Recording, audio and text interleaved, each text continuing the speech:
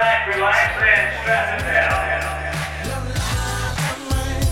All those times I said that I love you, you lied to me. Yes, I tried. You lied to me.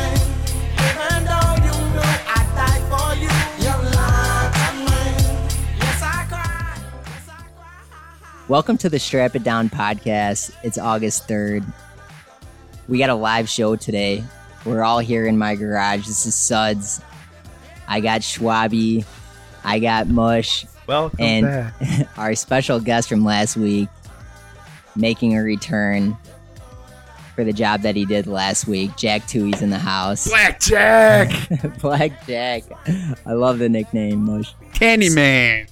So we're in my garage. We got some background noise, so hopefully you guys can handle it. We got some cicadas, we got some airplanes, we got some dogs barking, but we'll do our best to get that noise out. Cicadas. We're going to talk some White Sox baseball.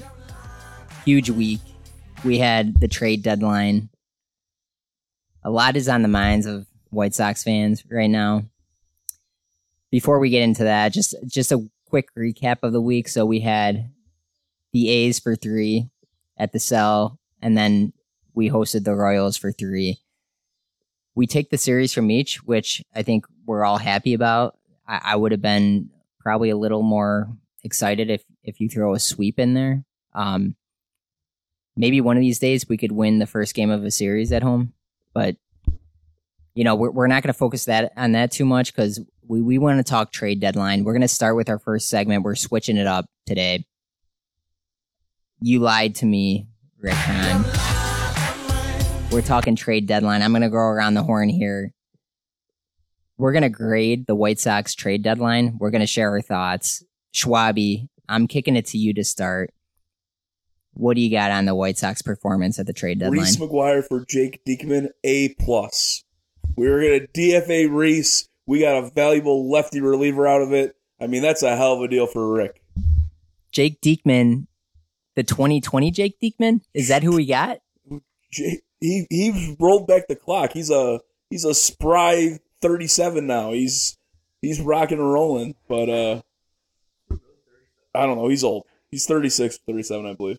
So what grade are we giving him, Schwabi? I think that deal, if we're just grading that deal, I think that was a great deal. Reese was going to be off the team. Great deal. The deadline performance is an F. That deal's an A. All right, so Schwabi, you're starting us off with an F, which is, I mean, consensus maybe at this point. Mush, what are your thoughts on the trade deadline from the White Sox?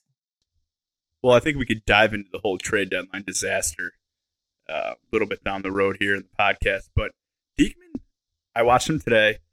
Sweeper from the left side. Got a lot of movement on his throws. I like his hairstyle, his beard. He's got a reliever mentality, a reliever image.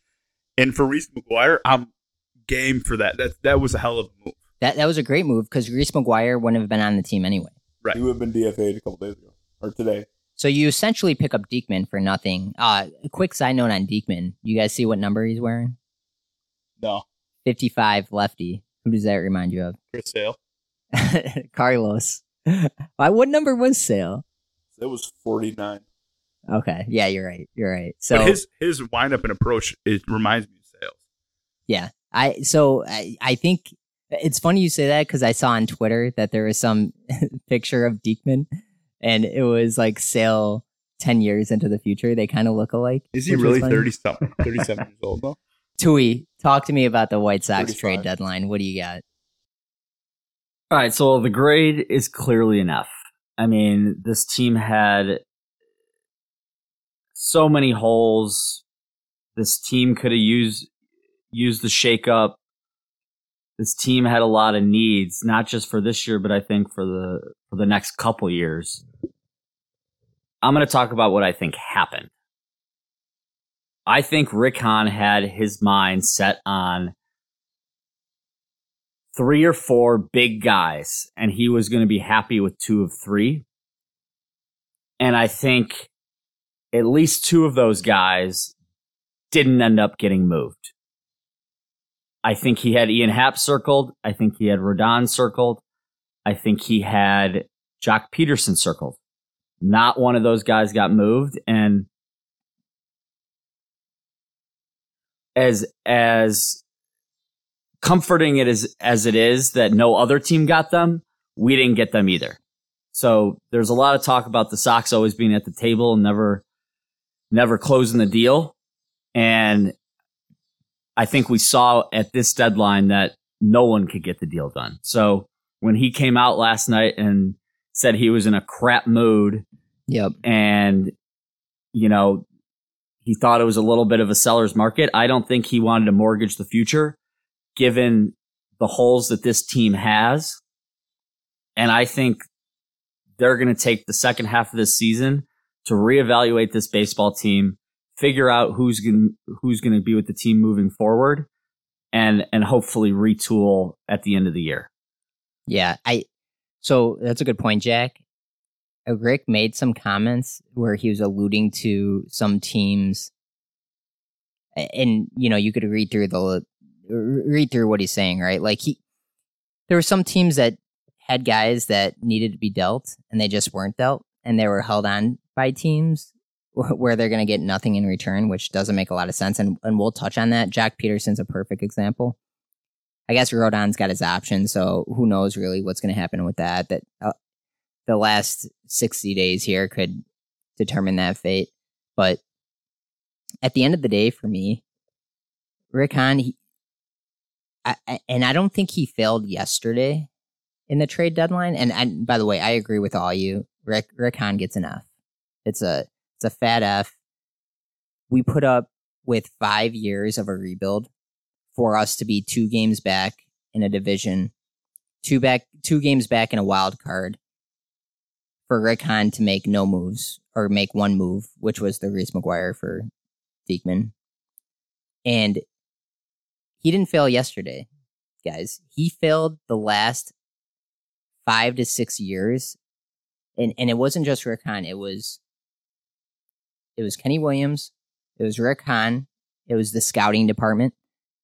It was player development. Because at the end of the day, if you can't make any deals, if you can't even make a deal, and Schwab, we were talking about this earlier, if you can't make a deal for a reliever on an expiring contract and go deep into the farm to do that, where it's a guy that someone's going to take a flyer on, that basically means that nobody wants anyone on your team. Well, I think we've talked about this in the past few weeks. Is this a failure?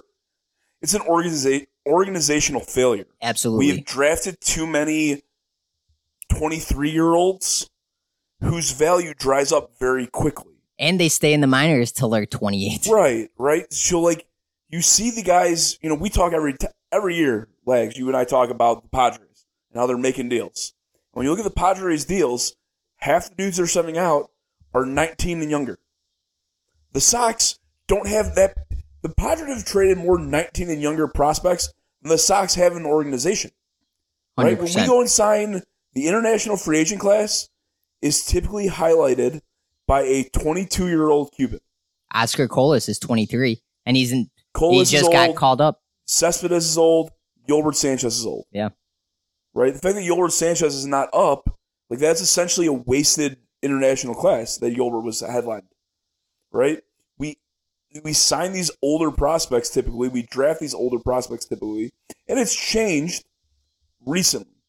Last 2 to 3 years, they've started to focus more on younger players in both the international free agent market as well as the draft. But you need to have your lower levels of the minors, and your organization needs to have these young talent or these young players that other teams can fall in love with, that other teams are willing to take a shot on. I'd rather take a shot at an 18-year-old in the Arizona Complex League who has shown me nothing than a 23-year-old in Double-A who's batting $192. Do you think Rick's scarred a little bit from the Tatis deal? I think it definitely hurts.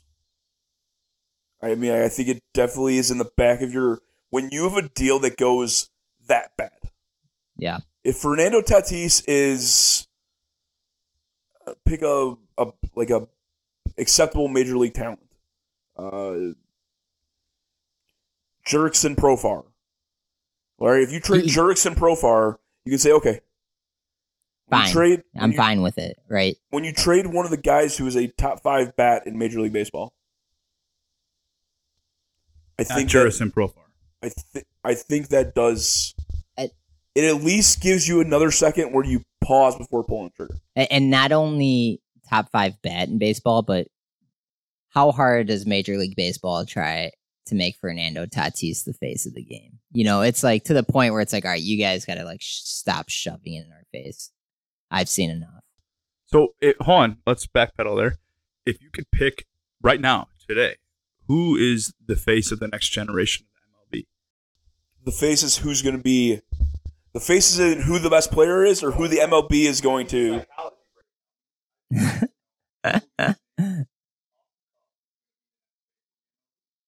I got 3 names that just jumped in my head right away. I got number 1, Juan Soto. We could talk about him. Figure safe play. Number 2, Julio Rodriguez. And number 3, I wish it was Luis Robert, but I can't say it's Luis. I mean, I would probably say Tatis. And 2 of those guys are on the Padres. Tui, what are your thoughts? Who's your 3? I mean, Juan Soto for sure, which is why, and we talked about it last week, which is why I thought this move made so much sense for the White Sox. But looking at what Washington get back in return, I don't think we could have matched it, especially given the performance of some of the guys on our major league squad. But I go Soto, Tatis, and then, I mean, I'd love to see it be Shohei Ohtani or... Yeah, I mean, Ohtani, I forgot about Ohtani. It's probably Ohtani, right? Ohtani's probably number 1. So, Tui, you mentioned something, the return for Juan Soto. I actually want to talk about that. I was probably the most pessimistic last week on the White Sox being able to get Juan Soto. As a first. And when that trade came through, I looked at the return and I was like, holy shit, the White Sox not only should have been in on that, I think they could have offered a better deal than what the Padres. I'm getting a lot of shaking. To Elder's point earlier, look at the age of every guy in that deal. Okay, all right. They're all younger than Mackenzie Soto. Mackenzie Gore's the top 3 pitcher in the next 2 years, and he's only 21. 22. So let's talk about it real quick. So the White Sox, right? And here's what I'll say. I only want Soto. I'm taking Bell out of the deal. And right. Bell is worth, what's Bell worth of what they got in that deal from the Padres? I compare him to CJ Abrams straight up. Wood was the key to the deal. I would say Wood or Susana. Okay. If it's Wood, then absolutely the White Sox have something more to offer. So here's my offer if I'm the White Sox. I'm giving up Andrew Vaughn. So Andrew Vaughn to me is equivalent with CJ Abrams. And Andrew Vaughn, I know he has like a very low WAR, but that's a product of us playing him right in the outfield. Yeah. So to me, I'd rather have Vaughn's proved a lot more than CJ Abrams at this point. If you recall, the White Sox took Vaughn over Abrams in the same draft. Then we're going to go to the minor leaguers, right? So who is the top minor leaguer from the Padres? It was Hassel. So I'm giving them Colson Montgomery. That's equivalent to Hassel. I guess you would say Hassel's better than Montgomery, but to be honest, I'm taking an independent view. I'm not ranking. I'm a little biased though, right? But I'm not taking MLB's rankings at face. Colson Montgomery will fill the Hassel role. I'm giving him Oscar Colas. Okay. And then I'm going to give them Ramos as well from the White Sox, who's having a phenomenal year at Winston-Salem. And then here's my player that seals the deal, which I don't think was in there. You could say it's Mackenzie Gore, but I'm going to put in Garrett Crochet. And I feel like Garrett Crochet has more potential than Mackenzie Gore. Okay. So again, I would love to tell you Juan Soto is the newest member of the Chicago White Sox. It's hard to, I think Crochet is the one that's going to be the hardest to talk about. Crochet being vaulted to the majors immediately meant he never got a chance to be on any top prospects list, right? So he literally didn't play minor. He didn't play in the minor leagues. Completely went straight to the majors. Yep. He's a guaranteed top 10 if he's playing 2 years in the minors. Crochet? It's tough to say. Right. But if you want to say you have Mackenzie Core and Crochet on a close timeline or close value list, I'll say sure. Here's what I'll counter, though. Because Crochet went immediately to the majors, he goes to ARB next year? No. Is he? Within a year? This is his third year. It's his third year. 22? But he came out as a junior in college. 2020. He made his debut in 20 during COVID. But he played 3 years at Tennessee. So he's got to be 23, 24, 24 or 25 years old. The Sox have one more year of team control before he goes to arbitration.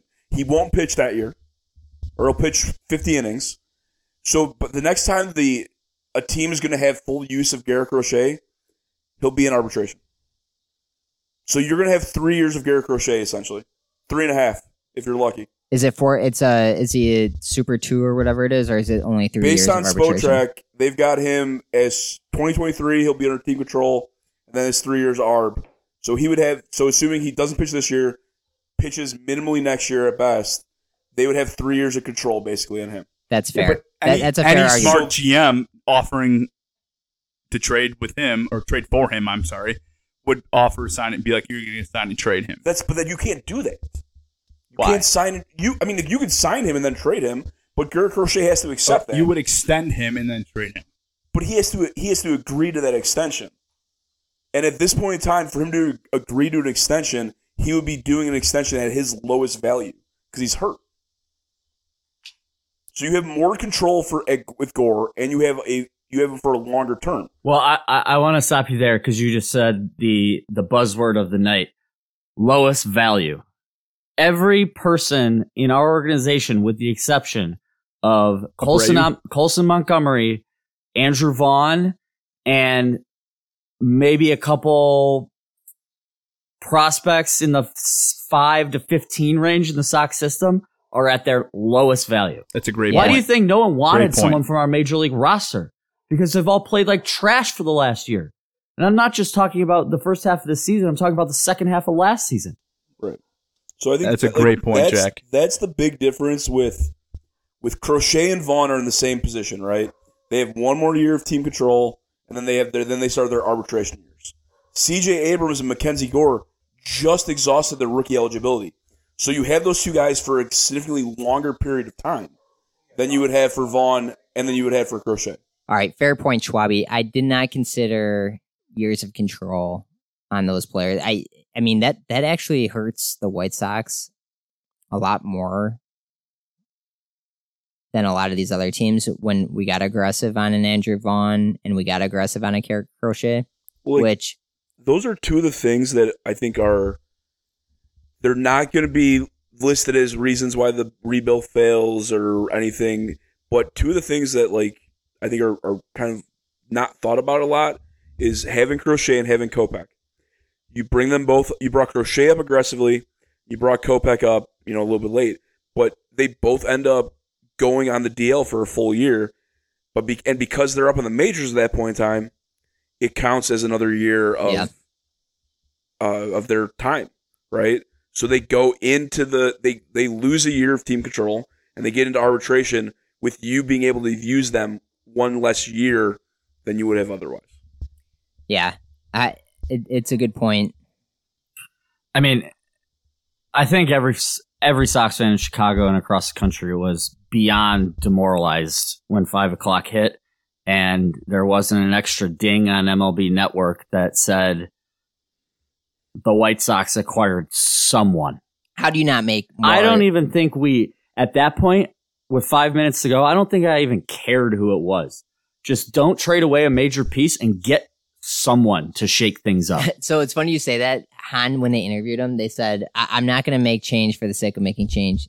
It's like, Rick, what do you mean? Your team sucks. You guys are 500. Literally, the definition of insanity is doing the same thing over and over. So you have to change something. But here's the thing, there were little moves to make that wouldn't have been change for the sake of change, but that would have helped them. if you get a guy like Michael Givens, who is no great shakes, but Michael Givens is better than Jose Ruiz. Right. Ruiz would be. Here's my biggest fear. My biggest fear is it's the last series of the year. We're playing the Twins, and we're tied with the Twins going into that series. Game 1 of that series, it's a 3-2 game. We used Lopez, Graveman, Hendricks to close out a 1-run victory. Game 2 of that next game, Tony brings in a Ruiz in the 6th inning in a 1-run game. Can I tell you the best thing about Jake Diekman? My favorite thing about Jake Diekman? He's pitched 2 days in a row already. He's got more back-to-back appearances than he's got the same amount of back-to-back appearances as Joe Kelly, I think. He's probably done more running to and from the dugouts of the mound than most of the guys in the lineup. Did you see the amount of high fives he got? They showed like a little replay of yesterday's game. Everyone in the lineup was giving him high fives, and it was like, that's sad. Diekman looks good. That's our prized possession. What if Diekman just turns into the Bobby Jenks? I mean, he was good with Oakland a couple years 2020. ago. Right. I mean, Dude, 2020 COVID year, he gave up 1 run the whole year. He was really good this year until the last month. Is that what happened? The last month he's got he's got an ERA at like 9.8. His fastball is electric, and especially when he elevates, that has some major jump on it. I mean, coming from the left side on that with that sweeping motion is phenomenal. But my question is, like, I'm a little insecure with the fact that Boston gave him up for Reese McGuire. It's like, what do you know that we don't know?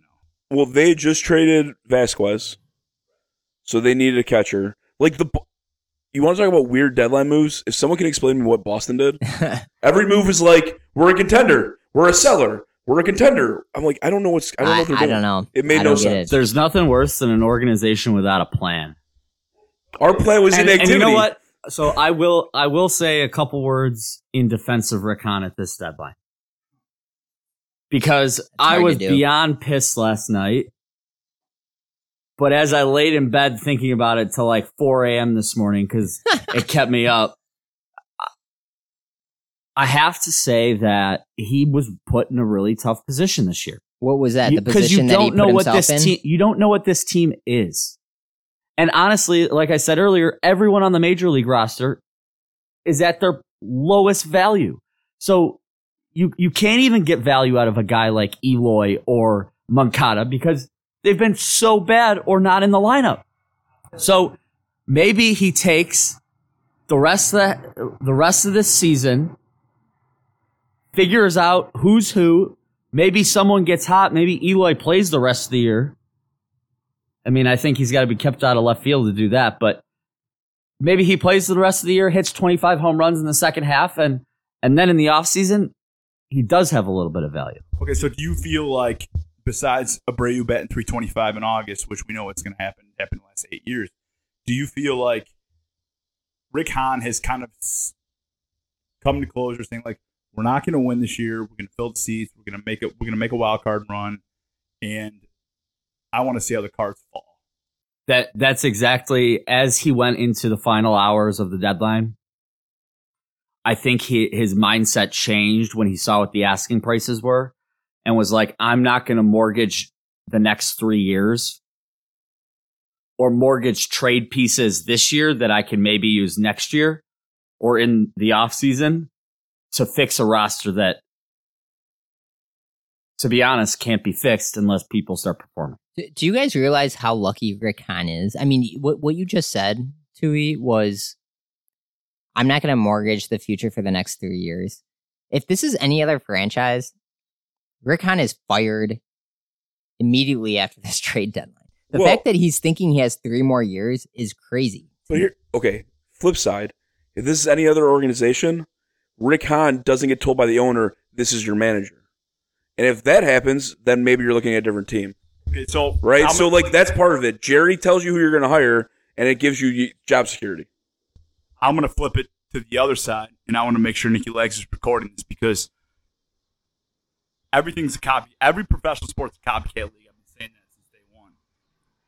The new trend is going to be signing 1-year opt-out deals to big-name players to A, fill the seats, to B, trade them at the deadline for young talent to invest in their team. Carlos Correa is my number one example of that situation. Carlos Correa quoted, tweeted, whatever the fuck you want to call it, I'm surprised I didn't get traded. Why? He had a 1-year opt-out, $25 million deal. Why? Because why would you want to play baseball in Minnesota when it's below 50 degrees 9 months of the year? Because Minnesota can trade Correa at the deadline for a premium, get 3, 4, 5 prospects, expedite their rebuild process to put better talent in their pipeline. And then Correa goes to a winner.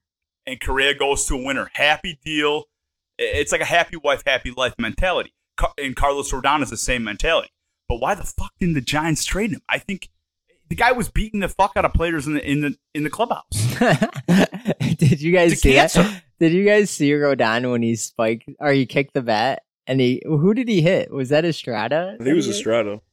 I love Estrada. He's a great player. Yeah, I mean, there was a couple teams that just did stuff that didn't make any sense. It was a weird deadline.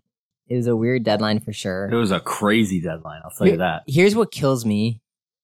The White Sox, and it just goes back, you make one move, and the Twins, it's like the Twins finished last in the AL Central last year, and you're in if you're the White Sox, you're in the prime years of when you're supposed to be competing, and the Twins just kind of made you look stupid. They traded for Lopez, for Jorge Lopez. They traded for Fulmer, and they traded for Mali. Well, right, we'll get there. I think that the best comparison to what happened to the White Sox at the deadline is the Yankees last year. I mean, they were routed by injuries. They didn't really do much at the deadline last year, if I remember correctly. And Joey Gallo.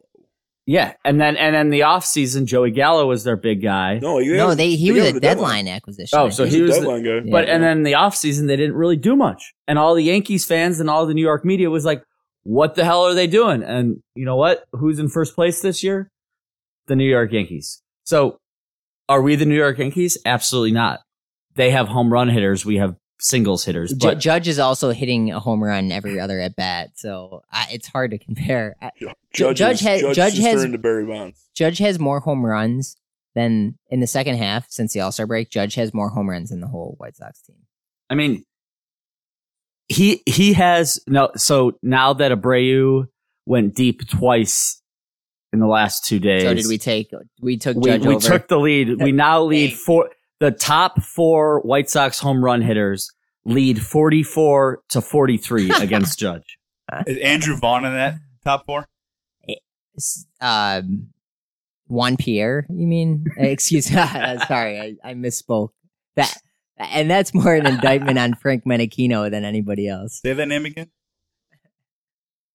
All right, so we've talked about the White Sox deadline. Let's move on a little bit. We're gonna do some Talladega Nights winners and losers from the trade deadline. Who wants it first, gentlemen? The Padres.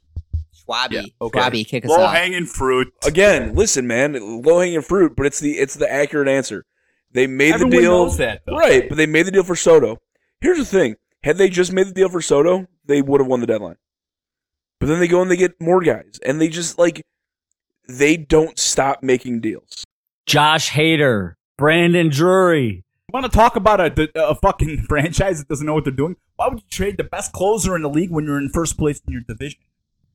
They ended That up was unhittable. Because they got Devin Williams. I don't give a fuck. And they ended up getting 3 more relievers to stack the depth. Though they DFA'd one of them today. What are the? I did not hear that. Lamet is my he's my sleeper pick later in the podcast. But let me ask you a question, Jack Tui. Sorry, what did the Yankees? You're obsessed with these guys. What did Yankees pay for Chapman? Remember that, or was it the Cubs when they traded? What the Cubs trade for Chapman? For a closer. Yeah, it was. It wasn't Diddy. It was what's the other no, guy? it was Gleyber Torres. Are we talking about? Torres. Are we talking about when the Flubs sold their souls? I'm talking about trading for the best closer in the game when they're both in a playoff race situation. Yeah, so the Flubs traded for Chapman. They sold Clint their souls. Frazier was in that deal. No. Clint Frazier. For the first you're thinking about Miller from the first time in White Sox history. We actually signed a guy to be at the back of the pen, so we wouldn't have to trade those guys at the deadline. Mush, you're thinking about Andrew Miller from the Indians. That's a good call on the Indians. We were talking about so Dinelson Lamet was 22-9 in 2021.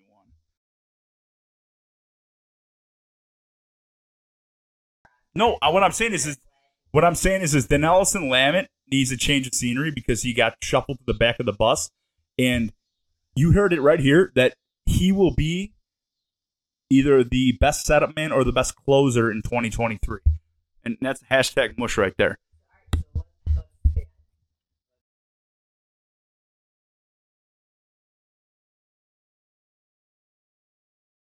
The New York Yankees. I mean, did they fill every hole they had or what? They go out in the last 5 minutes or last 3 minutes and get Bader to bolster that outfield. Best defensive center fielder in the league, right? Maybe behind they Buxton. went and got Montas. There's nothing they didn't do. And if you're talking about filling holes, which we all wanted the White Sox to do, there's no one that did it better than the New York Yankees. Yes, the Padres won the deadline, but I think for this year, the biggest impact is going to be what the New York Yankees did at the deadline. Yeah, I mean, just amazing to me the White Sox did nothing at all. All right, so that's fair. The Yankees, I think they definitely had a good deadline. Mush, who do you got? Who's your winner of the deadline? The Twins needed to make a move to put themselves above, in talent level wise, above the Guardians and the Sox. We always said Twins didn't have the pitching staff to compete in the long run with the White Sox. That's why the White Sox were going to overcome them eventually. Well, the Minnesota Twins made the moves, in my eyes, to kind of match their talent with the White Sox pitching staff talent to nullify that aspect of the versus approach. So you have Fulmer, which I have always been a big fan of. Zach knows that. Got hit with a lot of injuries in Detroit. Pitching in Detroit's hard. But he was a first-round draft pick, I think, maybe even like a top 10 pick. Male, know nothing about the guy on the Reds, small market. But he's always in that, like, He's been pretty good. He dominated the White Sox. Yeah, Mr. Persistent. Yeah, okay. He's been a little down this year, and then you got he's been Jorge solid. Lopez, and then they solidify their defense on the catcher end with Leon, which, coming from that the Guardians with a catcher traded background, I feel like Leon is a to- solid play. I think the Twins did enough to level up over the Guardians and the White Sox to take the Central. What was the Leon deal? I missed that. I forget where that. So, and then did you mention Fulmer? Yeah, that's why I just talked about Fulmer. Yeah, so they had Fulmer, Male, Jorge Lopez, and then they got Leon. Yeah, and the thing about Lopez and Mali is that those guys are controllable for next year, and I think Lopez even further out, if I recall. Lopez is a guy, I think, 3 years. Leon for White Sox legend Ian Hamilton. Get out of here. The relief pitcher, when he was in Charlotte or Birmingham, he was literally hanging out in the dugout and got a line drive to the jaw. Broke it. That derailed his career. Yeah. How was Hamilton? So he must be doing decent. Remember that? It's disgusting. Well, it's because it's a ridiculous story. Hamilton was like lights out for the Knights. Hamilton, a 27-year-old ready with 14 2/3 of MLB experience to Cleveland. So he's, I don't know, he might be doing okay in AAA. So where was Leon? Was he playing in AAA? He's in Boston. Well, No, but he he was was- with the Guardians. I don't even know where he was. He wasn't. Whenever he got Leon an just had the opportunity- game. I mean, classic. Leon had the game-winning hit for the Twinkies today, Yeah, which is of ridiculous. course. And actually, Vasquez and Leon had battled it out for the longest time in Boston, and then he started splitting and traded them. But let's dive into who's next. I'm in the deal? next. So here's you guys took all. I mean, you guys good choices across the board. I think the Astros did some good things. They picked up Vasquez from Boston. I don't know what Boston was doing. Schwabe, you mentioned that. Vasquez is good, man, and the Astros always had a catcher problem. They had Maldonado. What's his nickname? He was throwing out the White Sox players constantly. Martin Maldonado. And then they traded for Trey Mancini, which I thought was a good deal. And he hit a bomb in his first at bat. Mancini is going to hit so many bombs in your favorite park. And you stole my thunder in Muska Park. There, are you kidding me? He's going to hit pop-ups. The guy might have 20 bombs. Going from Baltimore, where they moved, They just where they're backed up the playing. left field fence. I brought Mancini up about 3-4 podcasts ago. You sure did. In a deal that I thought the White Sox should have made. Well, I don't want. I with think Odor, and you were like, "We have Sheets and Berger." And, Yeah, well, I don't Odor's want the same Mancini. player. We don't need another Mancini DH. is not Mancini weighs 100 pounds less than all those motherfuckers and can run in the outfield and field the ground ball. This is you missing the point completely. I don't care. Doesn't matter. Mancini's a better player than those guys that I need. Mancini is 100% not a fit for the White Sox. For the Chicago White Sox, Mancini, absolutely not. For the Houston Astros, who need a first baseman, or they could put him in left field occasionally, he is the perfect fit. So I'm at the point where the White Sox is like, if you could hit home runs, hey, put on a jersey on, let's go. So the Astros, I think they did good. I don't think they're my winners of the deadline.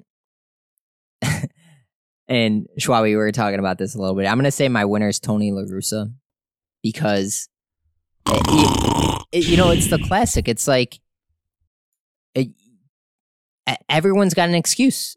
Literally everyone has an excuse. If the teams are underperforming, it's the player's fault. If Tony can blame Rick can blame Tony can blame Kenny. It's just I'm tired of it. Tony's now got this excuse with Jerry. It's like, well, Rick didn't do anything to help us at the deadline. So a point that someone made to me earlier today is that based on some of the comments that have been made, it almost seems like Rick is getting set up to be the scapegoat here. Well, that's always. It's funny. It's like and I don't know if they let him go. I've never seen that happen in the White Sox organization where they just get booted. But I mean, I would feel terrible if he gets set up to be the scapegoat. I don't know. I think it's kind of the opposite, to be honest. Like Schwab, I don't know which podcast it was, but we talked about this, and I was kind of calling out Rick a little bit and talking about how some of the questionable moves he made, and you were the one who talked about like Rick is in the perfect position. He literally can't fail. Well, you don't know. We talked about this at the beginning. I think this was like one of our first ones. Yeah, is you don't know who's making the deals. Yeah, right. You see all the guys like towards the end of the deadline when the Sox were connected to certain players. They were like, oh, those guys were in the Diamondbacks when Tony was with the Diamondbacks. There's a lot of like Tony imprints on the team. Plausible deniability. I think everyone has plausible deniability. Adjourned. That's the truth. Is like everyone can sit there. And, that is the truth. That's a good well put. Because is Kenny making the decisions? So I'm gonna take myself out of the situation. I'm gonna put myself up in the high boxes of the GM and the ownership. From a business aspect, I'm absolutely loving what the White Sox are doing right now. They're 3 games back. They're going to be in the race. They're going to fill the seats. We're going to be a highlight reel in the AL Central because of our big bats that haven't come yet. But the best part about the situation is when you're going to sign contracts with Robert, Moncada, Eloy, and you're just going to be like, hey, listen, like this is your career average with the White Sox. We already have contracts with all those guys. You can't.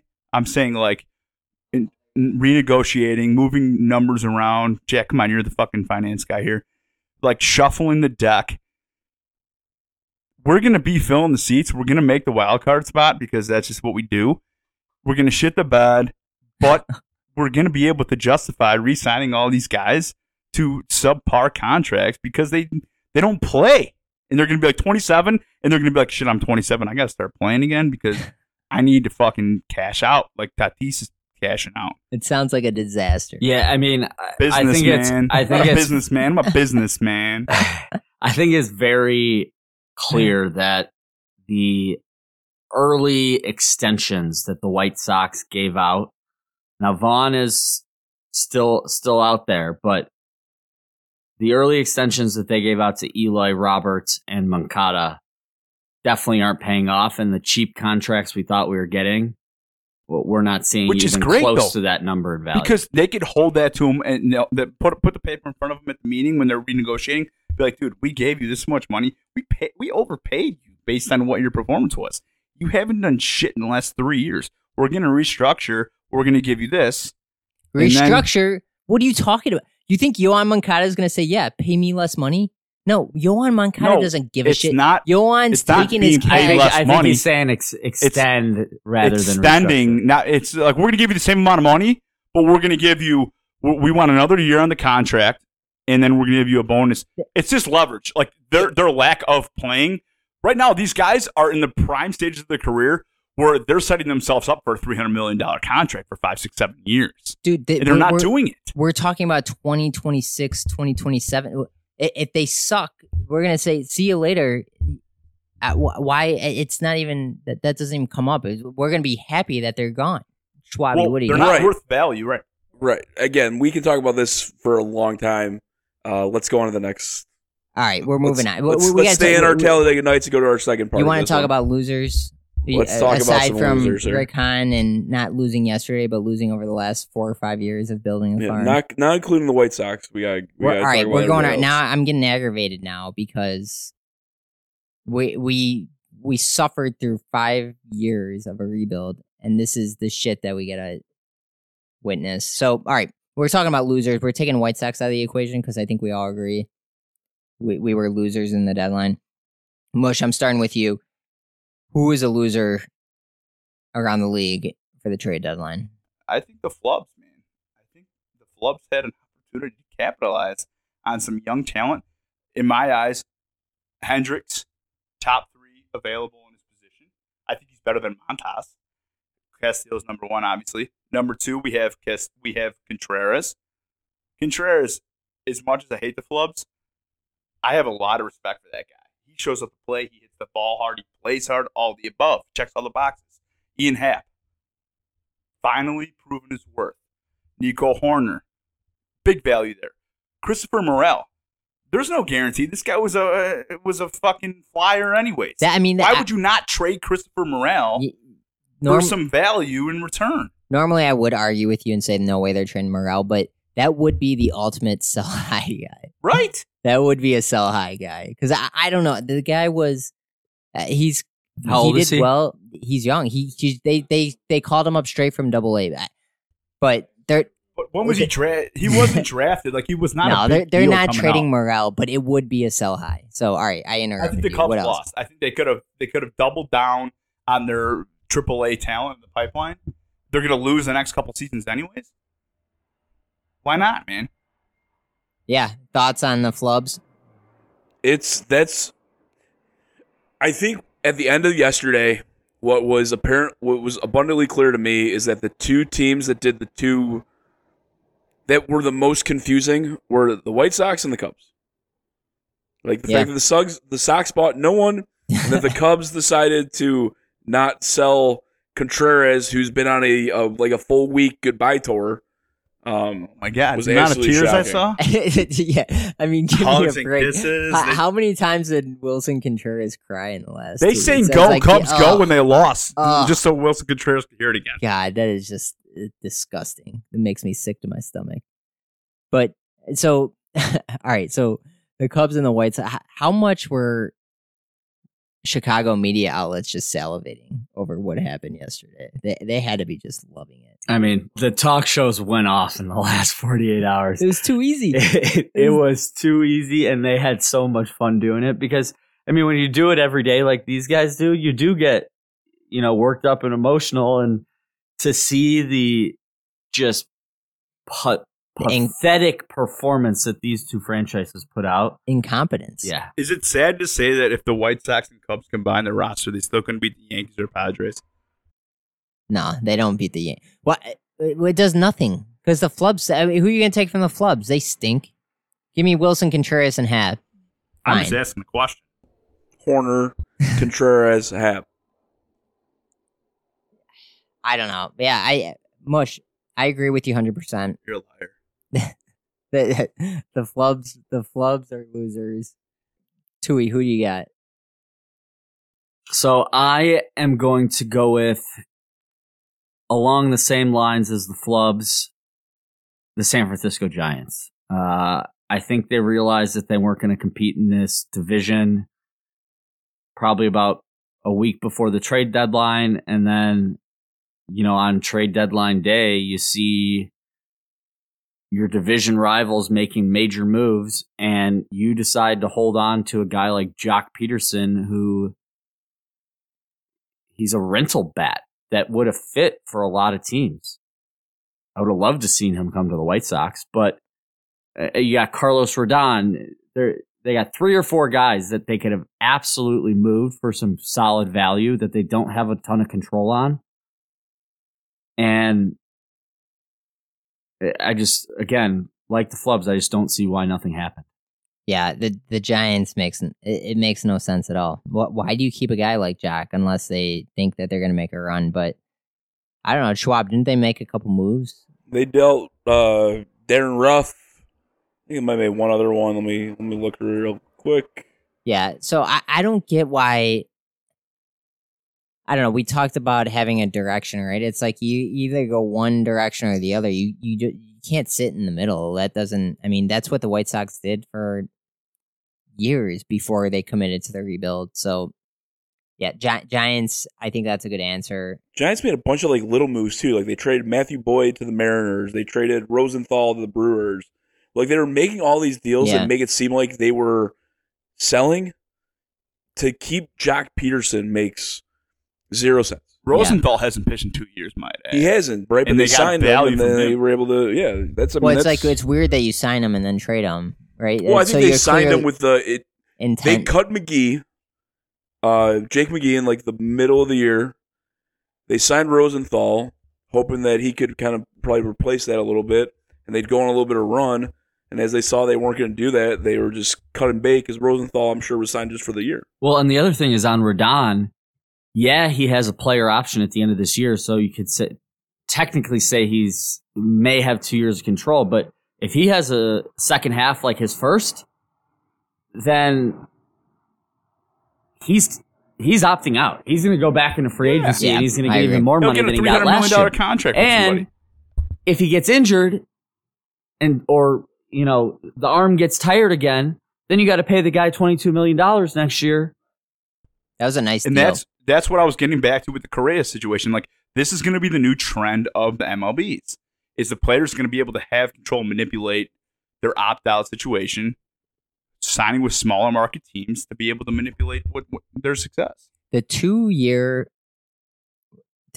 contract with the player option in year 2 is a very smart move, because it takes all the risk out of the year 1. Player or owner perspective? I think it's a great move from a player perspective. So here's the one thing I was wrong. They can't offer Jock the qualifying offer. Now I think if they offer Jock the qualifying offer, he probably takes it. You're not offering Jock. Right, he probably takes it, or you don't offer him. But they also can offer it to Rodon. They cannot. They can't. The qualifying offer? Yep. But he has a player option. Right. If he declines the player option, all right, he then can offer the qualifying. Okay. So he either keeps the player option, and that would hurt his value. And then you give him the qualifying offer, and then you recruit. I mean, again, this is some sound strategy that you're discussing right now. Crazy shit, right? I think the White Sox had an opportunity to give him a qualifying offer last offseason. Yeah, sounds vaguely familiar.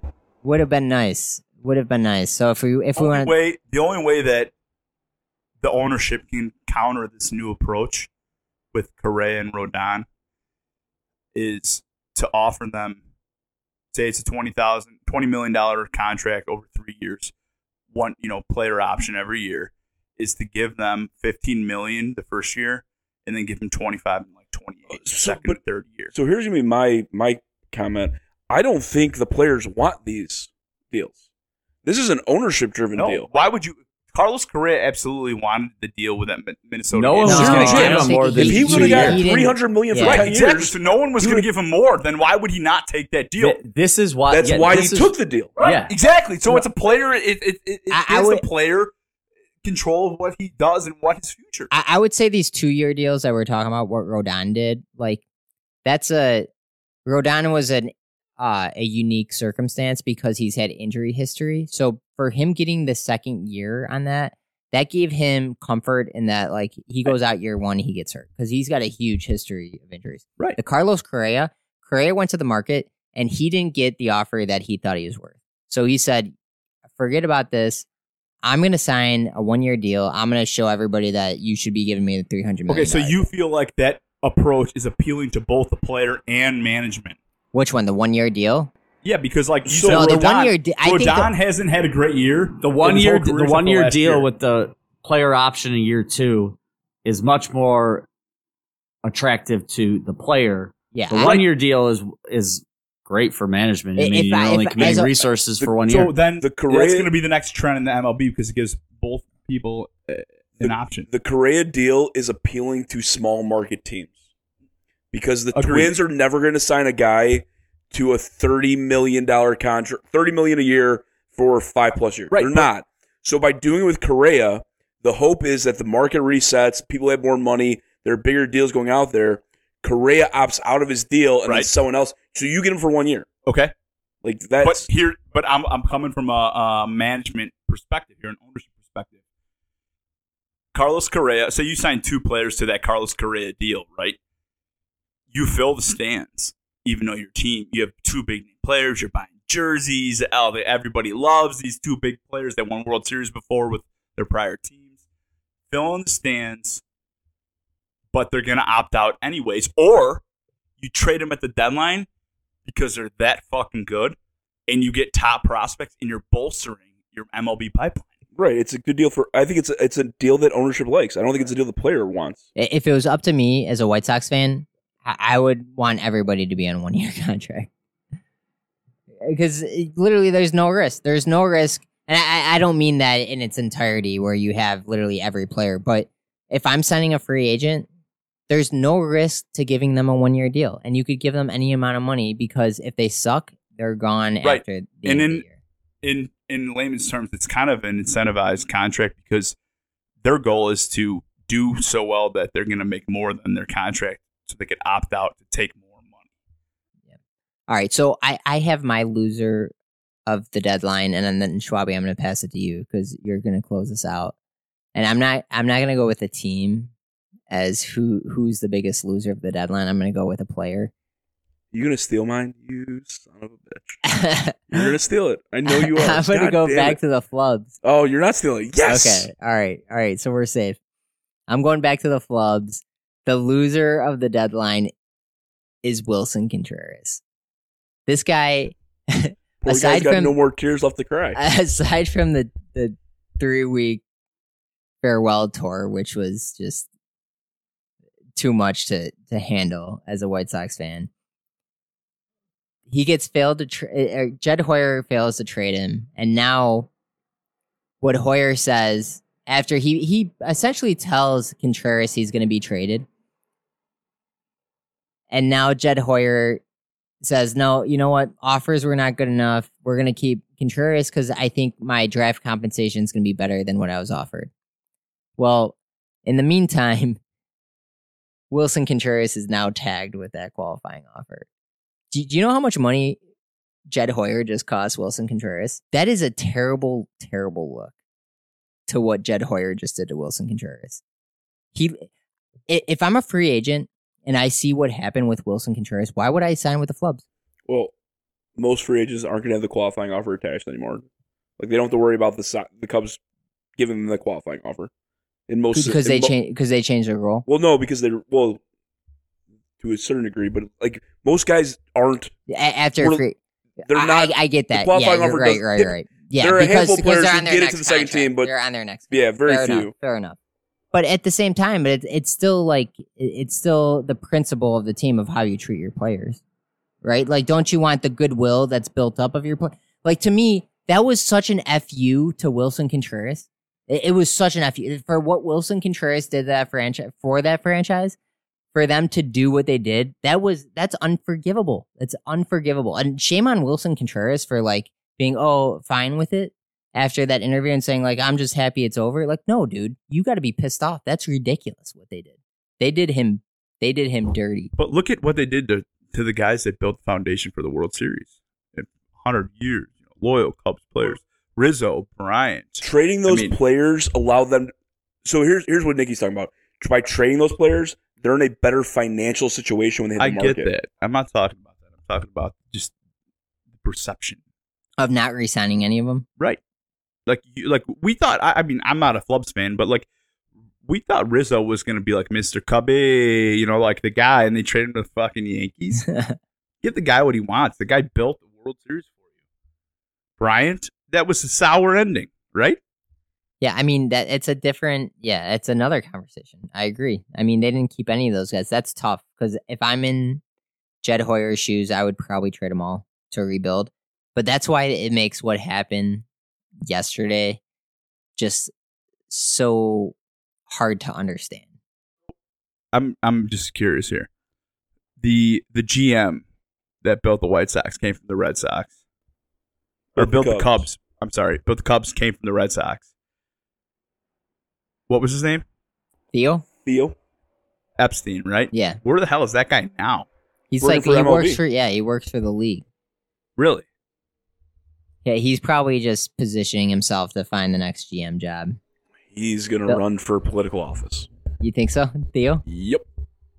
Interesting. All right, Schwabi, who do you got for me on the losers? All right, I think we hit the main losers. So I'm going to go with the funniest trade of the deadline. The Kansas City Royals trade a young man by the name of Whit Merrifield to the Toronto Blue Jays. This is comical. That's hilarious. From the standpoint of Whit was not allowed to go to Toronto a few weeks ago because he is not vaccinated, and to be playing Canada, you must be vaccinated.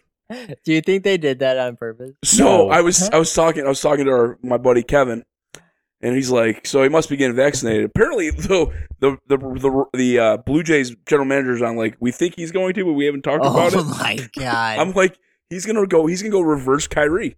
He's gonna go same Kyrie. He's just gonna play on the road. It's gonna They should have traded him 2-3 years ago when the guy could have brought in first round prospect. Speaking of losers, the Royals for sure. That was they definitely sold low on Whit. They dropped the ball. All right, that's hilarious. We'll see if Whit gets vaccinated. If he doesn't, that's the best. That would be so. I'm really gonna enjoy watching the guy just play on road trips. And then he gets DFA'd, and then Sox scoop him. All right, we're moving on. Next segment, National Signing Day. Here's what we're gonna do. We're gonna do a snake draft, and we're switching allegiances. Everyone's fed up with the White Sox. We're fed up with Rick. We're fed up with Tony. We're fed up with Moncada jogging to first back-to-back on a double play ball and then another ground ball. We're tired with 13 singles in 4 out of 14 hits today. Hey, yeah, we got the one from Jose, and we got one from him yesterday. Yesterday we had 13 hits, 10 singles, 11 singles. Are you telling me singles aren't valid?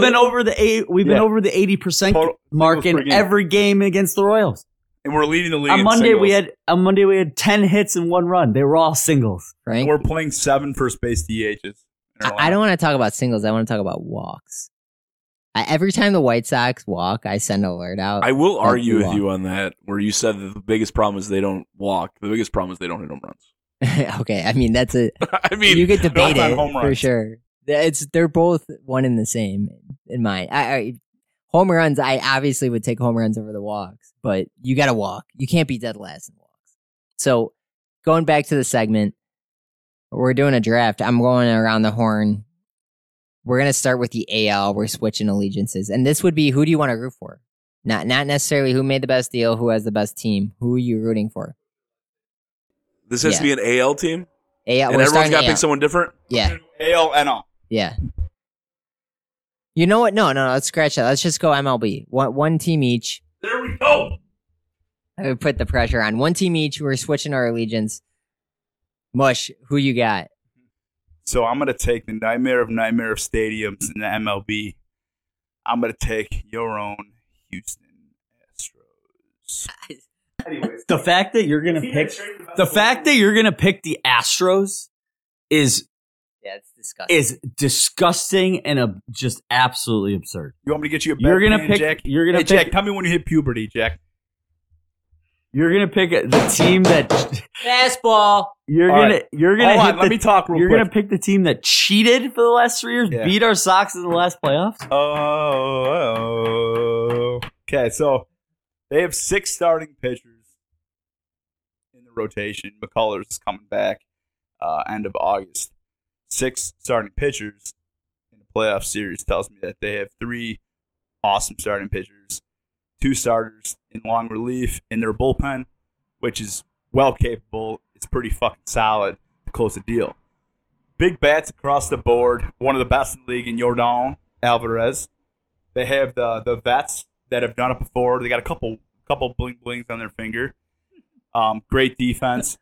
But to me, when you get into the playoffs, it's not about playing checkers. It's about playing chess. And Dusty? I think that Astros Stadium is the hardest field to play defense in. Miska Muska. And I think I got jumped there during the playoffs last year, but that's a difference. Have you looked at a mirror recently? Were you wearing a backpack?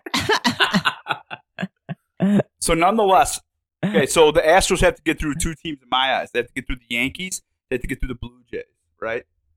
That's the top 3 combo right there. The Blue Jays play in turf fields, which tells me that the Astros have the upper hand on playing on turf because there's a lot of baseball players in this room here. Fielding a ground ball is 10 times different on a turf field than it is in a grass field, right? Is that turf, Astros? Yeah, absolutely. Yeah. All right. Turf? Is it turf? It's like a ping pong fucking table. Are you kidding me? I thought it was grass. No, it's all turf. So is the Blue Jays. They're both. I know the Blue Jays is for sure in Tampa. So what I'm saying is I'm just putting it out there and saying Astros have the best team in terms of like across the board, utility, longevity, etc. They got to play the Blue Jays. They got to play the Yankees. The Yankees are so loaded. They have so much pressure on them that I'm really concerned that I'm not concerned. Why would I give 2 fucks? I think the Yankees are going to collapse. As I'm just going to stick to my my comments a couple of episodes ago that the Yankees are going to have a horrible downfall in the second half. I'm going to take the Astros all the way, man. All the fucking way. All right, so I just Googled it. I'm pretty sure they play on grass. But They do. I Googled the same thing. It's not grass. That is not grass. The Astrodome was turf. This is Minute Maid's grass. It's not grass. not the same thing. Welcome dude. into the 21st Is the century. roof retractable? We're not playing at Brewer Stadium. Legs. We're not playing at Brewer Stadium. This is not natural sunlight. It's not natural grass. What are you talking It about? is retractable. Yeah, it is retractable. Minute Maid Park, man. It's not natural grass. What are you talking about? Look it up. I'm looking at it. Literally looking. Listen, I don't care. I'm saying it's Groundskeeper for the Astros. If you're listening to this podcast, I need you to justify and I need you to hold that the grass from Wrigley and the grass from the Astros. I want to feel it in my fucking fingers. Because so. it's not Why the same shit. here? All right. So the whole point of this Legs, is I don't choosing care. You're why- not an attorney. You're a fucking numbers guy. You're a CPA. You're why not do gonna you want the Astros to win though? You think they're gonna win? That's fine. That's because fair. they have all the pieces, man. No, that's They're- not my question. their My pitching question is staff is why do 60. you want them? My question is why do you want them to win? Not why do you think they're gonna win? Because Why? I'm not why going do to you? bet with my heart. I'm going to bet with my brain. So you're gonna because I'm not going to take the White Sox because Rick Hahn doesn't know his ass from a hole in the Alright, ground. so that's and I'm fair. telling You you that the Astros are going to fucking win it. And they're Alright. going to play the Dodgers. All right? That's my NL team, the Dodgers. Can we trade Joe Kelly And just when for the the Dodgers series? go to Houston, they're not going to be used to the turf, and they're going to struggle greatly. No, because May's going to be back and he's going to strike out fucking 9 over fucking 7. All right, just to confirm though, they play on grass. No, I don't care. They don't play on grass. Dude, I can't do it. All right, Schwabby, who are you drafting and why? Padres, they're everything I've wanted the Sox to be for the last 3 Yeah, years. low hanging Oh, fruit. man. Low hanging fruit. ding. Why don't you just Go take after the it. grapes that your mom handed you because they're low hanging fruit? That's a no gimme, man. Again, you're the guy over here saying I pick with my brains and not my heart. I'm picking the team that does what I want the Sox to do. They go for it every year. How much you gonna bet? $10 or $100 million? Put your life on the line. I want you to bet your whole net worth on the Padres. What do you think? No, I don't. Padres over the Stros, yes. Oh, well, you're Not on gonna the a little turf. wager between you two. Out on the turf. I would. I like this. Yeah, Frank. hold on. I will guarantee you that if the Astros play a home game on the turf, they will win. All right, here's what we're gonna do. If the Padres play the Astros in the World Series, the loser is taking us all out to dinner. Deal. All right, I'm in. Deal. perfect. I'm gonna take you over. How many of to those my- games are on turf? I'm gonna take you over to my number one Italian spot in Chicago, but I'm gonna let you guys know what that's about later on. In the All right. So we have a potential You like that, Houston Jack? Astros San Diego Angels. San Diego Angels? San Diego Padres World The Series. Astros play on turf, and the Angels are in San Diego. Oh, I nowadays. apologize. I was Elder. referring to the Padres turning into Elder, when the Angels. Astros win the World Series this year, you're going to take me to Polcast. I'm going to hashtag when that shit. Soto gets paid, and then they have Tatis, Machado, and Soto, and then they turn into Ohtani, Rendon, and Trout. We'll see what happens. So, everyone loves the flair. This isn't Madden. I'm not playing video games. So AJ Preller. With your toes or your fingers? Yeah. I would crush. I'll play Mush with my toes right now. And Who did he beat with his toes when he played Madden? I beat all you in this garage. Was that right You now. never played PS2 or with your PS3? toes, but you beat a lot of people with your I toes. beat a lot of people with my You're toes. fucking out of your mind. But anyway, AJ Preller, the guy, he's all flash. He's no substance. So, whatever. Padres win the deadline. They'll probably end up 5 games under. See what happened last year. Exhibit A. Tui, who's your team? I'm going to go with a dark horse. I'm going to go with a team from the West Coast, Oh, the California. Seattle Mariners. Yeah, I Oh, like all that. right. I like that. Yeah. I They thought went you were gonna out. They got Luis Love that. Castillo at the deadline. They bolstered the rotation. They probably locked themselves into a wild card spot with that move. And then you got a lot of guys in this lineup that have underperformed, and yet they're 8 games above 500. Okay. You got Adam Frazier. You got Jared Kelenic, who is a huge question mark for the second half. He hit a this home run guy was today. a top, Yeah, he did. a top 2, top 3 prospect in baseball. He figures it out after, the first half of this year. 3 trips to Tacoma. Hey, maybe Tacoma will help him, but if he figures it out in the second half and starts hitting the ball over the fence, this team could get hot and make a run. He hit one today. That's definitely They a good got sign. Logan. Tui, I love that. Logan Gilbert has been a stud for them. Diego Castillo's coming off their 15-day IL soon. Boyd, they got a lot of opportunity there, man. I like that pick. Yeah, it's a good pick. Unfortunately, they're going to lose to the White Sox in the first round. So They got Abraham Torres from the. I'm going to leave that there. But that's good. It's trendy, Ty France and making the All-Star game and all that. Julio. So, Julio. I love Julio. He's hurt. I think they're going to struggle a little bit with him hurt. I'm going. So I'm going to follow my NFL allegiance because, we got to root for the Bears and we got to put up with the McCaskies. We got to put up with Reinsdorf. And to be frank, I'm tired of rooting for these owners that are not putting the best product on the field and care more about how much money they're going to just have in their caskets versus spending. So I'm going to go to Championship City. I'm going to Tampa. Family has a condo in Clearwater. You know what? Let's just pack it in now. I'll move to Clearwater. I'll retire young. Without Wander Franco? I'm gonna root for the Bucks because they went after Tom Brady. There's no excuse that the Bears shouldn't have gone after Tom Brady when we had that defense that we had. And I'm gonna root for the Rays because they do everything right. They have a, it is. I don't want to talk about the budget that they're on because I'm not a fan of that. But they have smart people that are running their team. The fact that they consistently dominate the White Sox or, other teams with the budget that they have just proves how much smarter they are than every other team. So I'm going south. I'm retiring early. I'm going with the Rays. Take it or fucking eat it. This, my friends, is the best Italian restaurant list. Best Italian top 3 restaurant list in Chicago.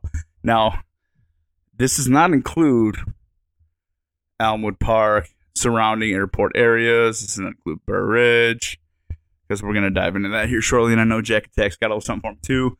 Best Italian restaurants in Chicagoland area. Number 3, this one I carry deep, Tofano's. Tofano's, Cash only. cash only, located in Little Italy, right across the street from UIC's campus. Wear your bulletproof vests, ladies and gentlemen. This is the best fucking Italian food in the Chicagoland area. Tofano's is It is on top Triple D. notch. It is legit. Number 2, I don't know if anyone's ever heard of this place, but I got to know the owner real well. Southern Italian guy, which is where my family's from, Little Barres. If anyone doesn't know where that is, it's on the back end heel of the boot. We don't associate ourselves with that little island out the front. Via Carducci in Wicker Park. What's the also name? known as Via Carducci. One of the best restaurants I've ever eaten at from an Italian aspect. Eggplant parm is my favorite and my go-to. And then number one, with the best zuppa de pesce, and I don't know how to fucking spell that. My life depended on it. In the Chicagoland area, number one, Belle Notte, located on the southwest side, just south of Greektown, like I said, on Grand Avenue, Grand Chicago, Grand National area. Probably the best Italian food I've ever had in my life. So, couple comments. Tufano's outstanding, absolutely in my top 3. The night I was born, my dad actually went up and picked up food from Tufano's and brought it back to the hospital at Rush the night I was born. So that used to go there for birthdays growing up, and it's a big part of our family history. So your dad, I don't know if you knew this, your dad took my wife and I out to Stefano's to celebrate. My wife was pregnant with her first girl, and he took us to Stefano's. Look at that. Can I redo my list? Because Stefano's is not on the list. So I've run into my dad at Stefano's without even knowing we were both going to be there. That's awesome. I've walked into the bar and he's sitting there at the bar. That's great. But anyways, the other place I want to mention, Ristorante Agostino. Where's that at? In Elmwood Park. Okay. So technically in the city of Chicago. I mean, Agostino and his wife still run the restaurant, immigrated from Calabria. I mean, this food is, if you want good Italian seafood, you have to go to Ristorante Agostino. Schwabi, I'll check it out. What are your thoughts, Schwabi? I mean, I'm going to default to all my Italian friends when it comes to picking Italian restaurants. But Augustino's is literally my dad's favorite restaurant. Elder on this never met a planet. pizza he didn't like. I he loves Italian food I across can't the argue board. with you guys. Mush, great list. Tui, well done. I'm gonna throw another name out there. I'm gonna throw Piccolo Sonio in the mix. I love Piccolo Sonio. It's one of the go-to spots downtown. You're Always a corporate crowded. guy, right? It's good Italian food. There's no doubt about it. So we're gonna close this thing out. We're gonna do the weekly look forward. We got a preview of next week. Schwabi, I'm gonna pass it to you. What's on the horizon for this upcoming weekend? series with the Rangers. We got first up, we got Johnny Cueto versus a young man by the name of Cole Reagans. That's his debut? Debut. I was really hoping when they announced they were bringing up a pitcher from AAA, it was going to be everyone's favorite, Dallas Keuchel. Lefty. Ooh. Unfortunately, it's Cole. They thought better of that. There's no way they're throwing Keuchel against us. That would have been awesome, though. It would have made for a great time. Friday we got Dylan Cease versus Glenn Otto. I mean, you got to love that matchup. Saturday we I like got this one. We got one I'm interested in. We got Michael Kopech versus one of my favorites, big old Dane Dunning. Also known as Okay, Nova. The Dane only time. person I've heard of is Dane Dunning, and that's because he was a former White Sox. If we don't sweep this series, Right. with Well, those that's with game those 3. We matchups, got Game one more. three. We got Sunday one more. we got Lucas versus Spencer Howard, Oh my who god! I thought was in the okay, pen my last time I point checked. still stands. So I don't know if that's a bullpen game they're doing or they're trying to stretch Spencer Howard out. Yeah, I mean that's very favorable for the White Sox, and a couple other factors for us, which is we're on the road. For some reason, we play better on the road, so I guess I'll take it. And the Rangers just got swept by Baltimore, so you gotta pound these guys when they're down. You gotta just, we've talked about it before. You gotta step on their throats and take advantage. What do we got? What do we got coming up with the KC games? After KC series, the projected matchup's a little further out, so a little more uncertainty. But we're looking at Lance Lynn versus Brady Singer, Johnny Cueto versus Zach Greinke, and Dylan Cease versus Daniel Lynch, who apparently is a all-star when he pitches against the Yeah. Sox. He's a phenom. So he's got two different. He's got a knuckle curve and a knuckle slider, which Well- I've never heard before. I still like that. I mean, we Lynn versus Singer today. Lynn I like that Lynn gets the Royals back to back. Let's Right. get this guy on. No, I track. like that a lot. Lynn looked really well today with like 8 or 9 Ks. I think over 6. Dude, he was Lynn was dealing. his velocity was back. His movement was back. Again, he's pitching against a AAA team. So the right. Royals. So we have 7 games coming up. Rangers, KC combo. I think we need we need to go 5-2. Realistically, Yeah, I mean, I would think love to be like we're gonna be 7-0, but I think, I think 5-2 is a gimme. Can we please just win? I don't care about the next 7 games. I want to win our 3rd straight at guaranteed rate field when KC comes back to Chicago. You got that's in a while. I think The Detroit- 13th. I think that's Detroit after unless we go there. I got to check that, but I think you're right, Mush. Like if we don't go 5-2, just We're forget worthless. about We're worthless. you got to go 5-2. You say that, but you know what's going to happen? We're going to go 4-3. The Twins are going to go 4-3. Oh Guards my are going to God. go 4-3. And we'll be talking on a Thursday in 2 weeks, and we'll be sitting there and we'll be the same position we've been this Wednesday. Although we keep picking up a game, and I didn't mention that in the when we were talking about the recap, but when we talked last week, we were 3 games back. If you look at the standings right now, we're 2 games back of the division. We're 2 games back of the wild card. So, and I said this: make up a game a week, and we're going to win the division by 5 games. The problem is we're chasing 2 teams in the division. Right. When we started this thing, we were 5 games out, and I know we were looking forward and looking positive, but we've been slowly climbing our way back. Yeah, we have. It's The been question painful. is very slowly. It's been tough. we know Abreu hits in August, right, Jack? Yeah. Are we going to be able to make a push when we get all these guys back healthy? Robert's coming back, in the next 5 days? Tomorrow. Okay. That'll be the first time we've been fully healthy all year. What do you think, Jack? What's the outlook our here? boy, I'm going to shout him out again this week. Our boy Jay Cutta. He posted a graphic. I want to say it was either earlier today or yesterday. It showed each game of the season was a white square. He went back to 2020. There is not, and each time the core 6 were played together, the square was filled in with blue. The Sox have gone 24-11 in games where the square was filled with blue. That means out of the last 3 seasons, they've played 35 total games together where they've all been in the same line. That's a good win percentage. Not enough games. Hey, maybe if they all get healthy for once, maybe they do go on a run. I think somebody should just tell Tony La Russa straight up that this season is going to dictate his career as a Hall of Fame baseball coach. And that this, your last, perception's reality here. And your last impression's your first impression. So, Tony, wake up in the dugout. I don't want to see any more fucking little blips of you sleeping. Yeah.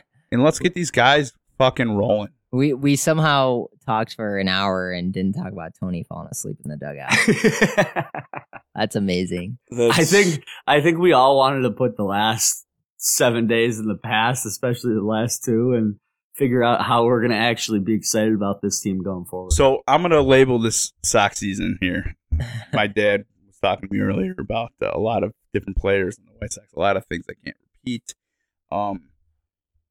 If I could name a slogan to this year's White Sox team, I'm going to call it "Living the Dream, Surviving the Nightmare."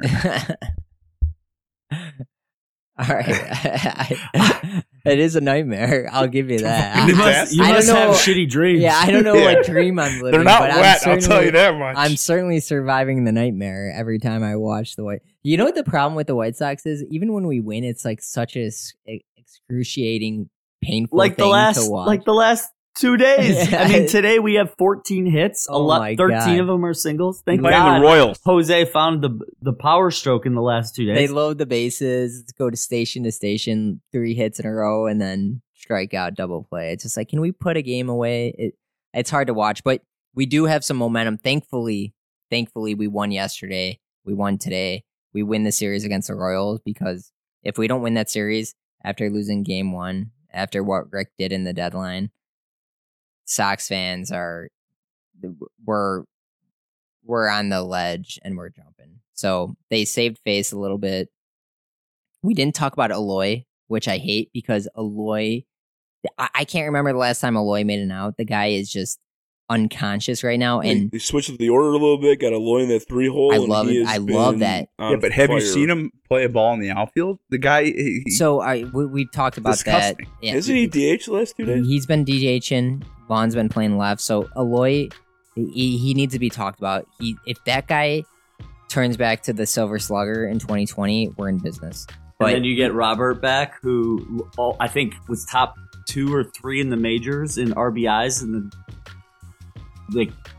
since May 15th or something. so we get Robert back, which is huge. Great point. The 2 guys we need more from, we've been saying it all year. We need more from Yohan. We need more from Yasmani. But we got a series with the Rangers, 4-game set. We got the Royals, and then we got the Tigers. The time is now. The time is now for some momentum. Let's go, boys. We got to make up some ground.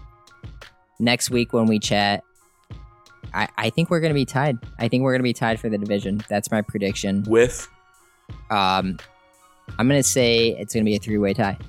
It's going to be a 3-way tie. We're going to make up some ground because the schedule's getting a little harder for the Twins, getting a little harder for the Guardians. And we've talked about it. This is our stretch, and we're, it's, what do they say? The night is darkest before the dawn. So we got to have some PMA. We're back, gentlemen. Let's go. This is still the most talented team in the division. We all believe that. And we'll find out next week and see what happens. We'll catch you next time. see ya.